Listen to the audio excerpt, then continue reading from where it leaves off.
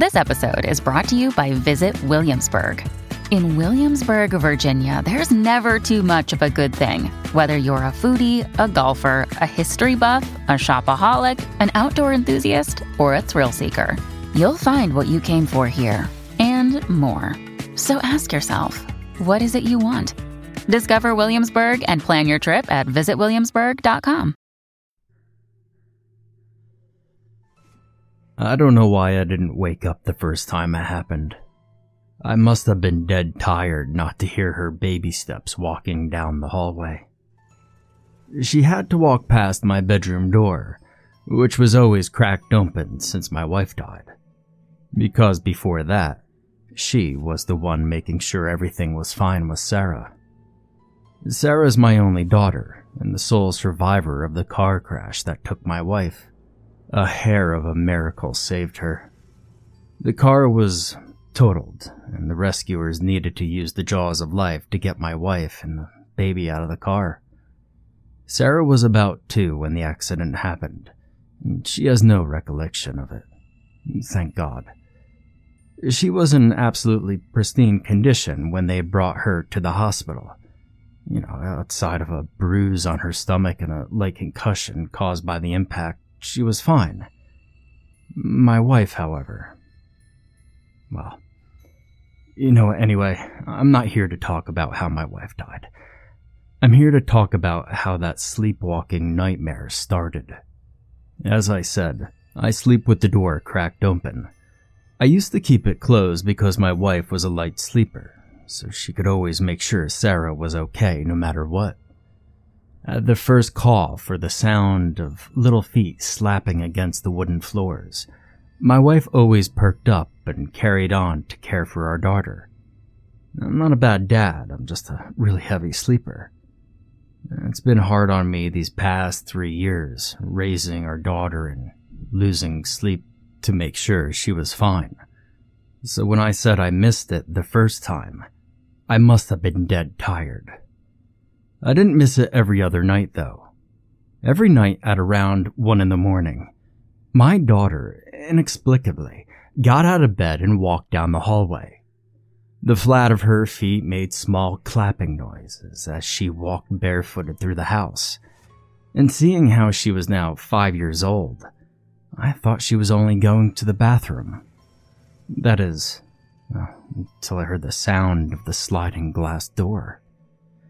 I was only half awake when I heard it, so I didn't rush out of my room to see what the little shit was up to. I scratched my face and yawned, then I made my way to the kitchen. The door was open and my daughter was kneeling next to the orange tree that we have in our backyard. I observed her for a few minutes. She knelt, then stood up. She looked at the horizon for a minute or so, then walked around the tree 3 times before walking back towards the house. I moved aside as to not wake her up. I read somewhere that waking up someone from sleepwalking was dangerous. I didn't remember exactly why, but since she was coming back, there was nothing to worry about. I waited 15 minutes after she got back into bed to enter her room and clean her little feet from the grass and the dirt stuck to them. I didn't want to wake her up, so I was silent and delicate as possible. It had been weird to watch her do this little routine. Quite honestly, I didn't think much of it. It was just a little girl sleepwalking around a tree. And plus, I guess that I found it pretty touching, actually. Okay, so there's a detail I didn't mention about the tree. You see, it was her mother's tree. By that I mean that we planted it together after she requested it when we bought the house. It had grown quite a bit since then, but even as a tiny sapling, she loved this tree. When she died, I spread her ashes around it. I thought maybe, subconsciously, my daughter was looking for her mother. I wasn't much of a spiritual guy and didn't believe in ghosts or energies and all that jazz. But if my daughter felt her mother's presence through the tree, and her subconscious got her sleepwalking there every night, who was I to stop her or to even be concerned? At least for a while, I thought. I could let her have her sleepwalking to her mother's tomb if it was something that didn't bother her daily activities. And it didn't seem to cause any distractions or anything. She was getting along fine with her little classmates at kindergarten, and she looked like a happy kid, despite growing up with only me as a dad. I just let it all happen.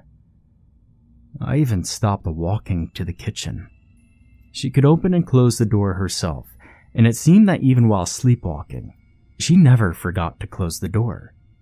I simply observed her from my bedroom window to make sure she was fine and she was coming back. And if anything went wrong, I could always run to her. I'd be there in less time it needs to take a breath.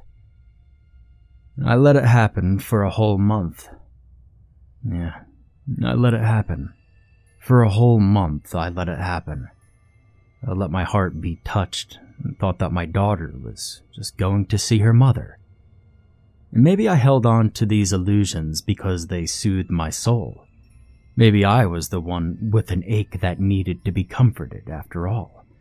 Because each time my daughter went out, I felt a little bit of relief. I felt like she was not alone with me anymore. And again, I don't think I'm a bad dad, but, I think every child should have both parents. Am I wrong?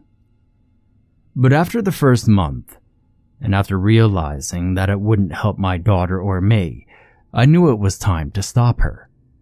I didn't want to wake her up though, so I consulted with my doctor to know what would be the best way to deal with it. Should I lock the door of her room? Should I make sure that she can't open the door leading to the balcony? Should I sit down and have a talk with her? I had no idea where to start. My daughter's behavior hadn't really changed.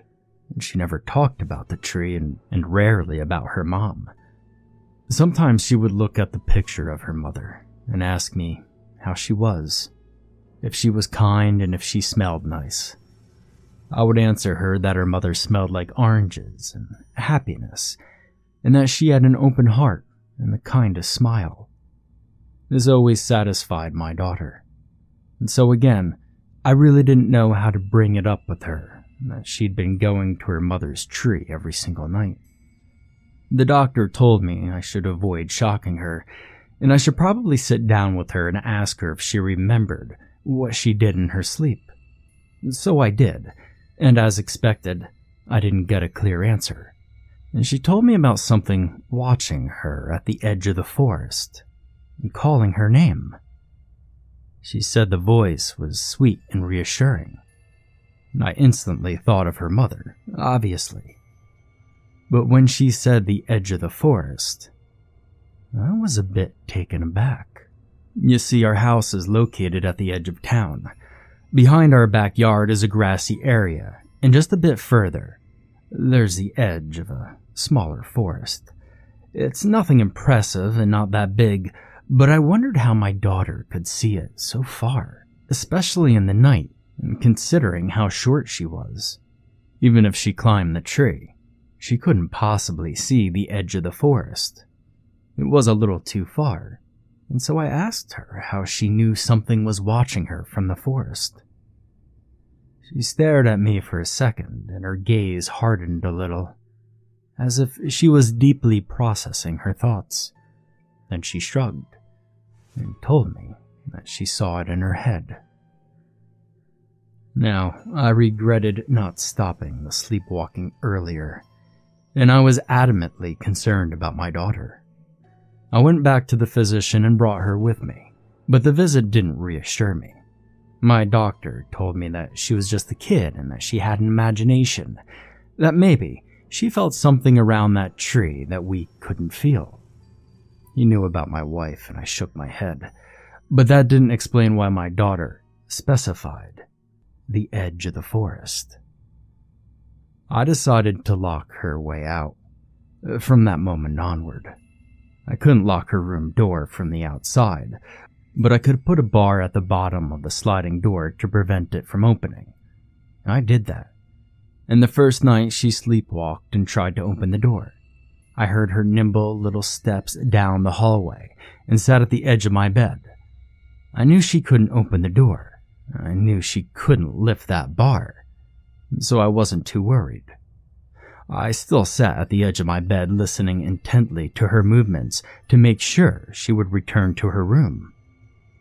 And then I heard something like pellets falling to the ground and something heavy slam against my glass door repeatedly. I got out of bed and dashed out of my room, only to find my daughter using the cat's food bowl to try to break the door. I was shocked, but I quickly walked to her, grabbed her little wrist, and forced her to let go of the food bowl. She looked at me with an empty gaze, and I was glad I didn't wake her up during my little intervention, but now I had a mess to clean. She walked back to her room, closed the door, and went back to sleep as I cleaned up the cat food from the floor. Now, the next night it didn't go any better. When I heard her little feet on the floor, I was up and I followed her. I'd already preemptively taken the bowls to the other side of the kitchen to make sure she couldn't see it. But she surprised me. Instead of going to the glass door, my daughter took a sharp turn at the end of the hallway and calmly walked down the stairs, one step at a time. I felt my heart tighten as I saw her fiddle with the lock of our main door. I don't know why, but I let her. I let her open the door, but this time I followed her outside. I walked right behind her as she circled our house and got to the door that leads to our backyard.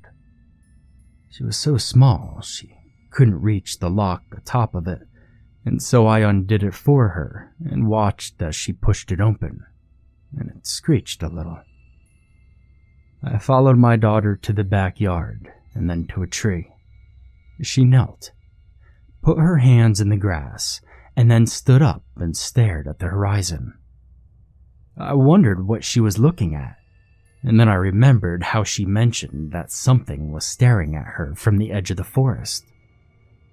I turned my head in that direction, but my heart stopped when I heard her little voice. "Do you see it, Daddy?" She wasn't looking at me. She was staring straight in front of her. I turned my head, but I couldn't see anything at first. And then I saw it. A dark silhouette at the edge of the forest. I couldn't hear a word except for my daughter saying, "It's calling me by my name." I saw something that must have been at least 7 feet tall, with limbs so long and so thin, it might have well even been a tree. I thought my eyes were fooling me. I thought I was looking at a regular tree and my eyes were playing tricks on me.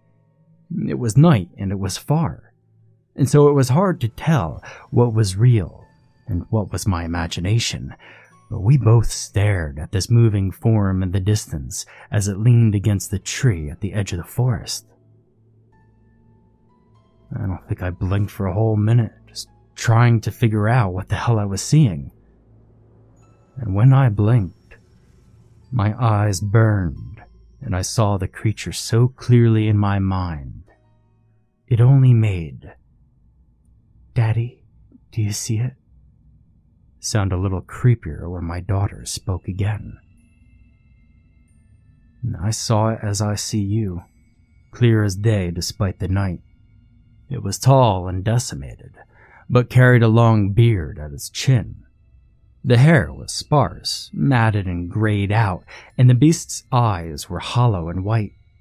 Its face was so emaciated I could define its cheekbones, its maw and teeth through its skin. The shape of its skull was something crossed between a moose and a human, with a prominent nose but the upper half of the face looking humanoid. I couldn't see horns or antlers, but maybe it was only because of the branches in the background confusing me. I could see the creature's spine through holes in its neck and torso. Bugs were falling out of a cavity on its chest, and its rib cage was apparent.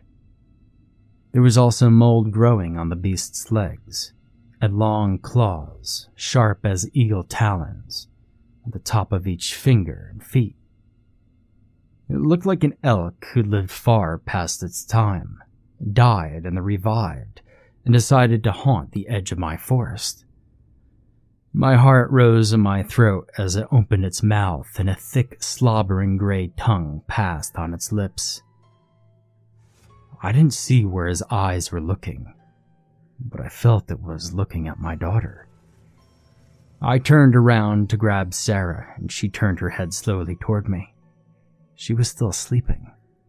I didn't want to wake her up, but between that and the monster, I didn't have much of a choice. She doesn't want me to go. Her little voice stopped me in my tracks. My daughter then started walking around the tree, one hand always on the bark. She made her usual 3 turns and then walked back towards our house, leaving me a little confused and terrified. I could feel the coldness of my sweat soaking my clothes. My t-shirt was stuck to my skin and I felt gross. She doesn't want me to go. I looked back at the forest just in time to hear a wretched scream and see something disappear into the dead of night. She doesn't want me to go.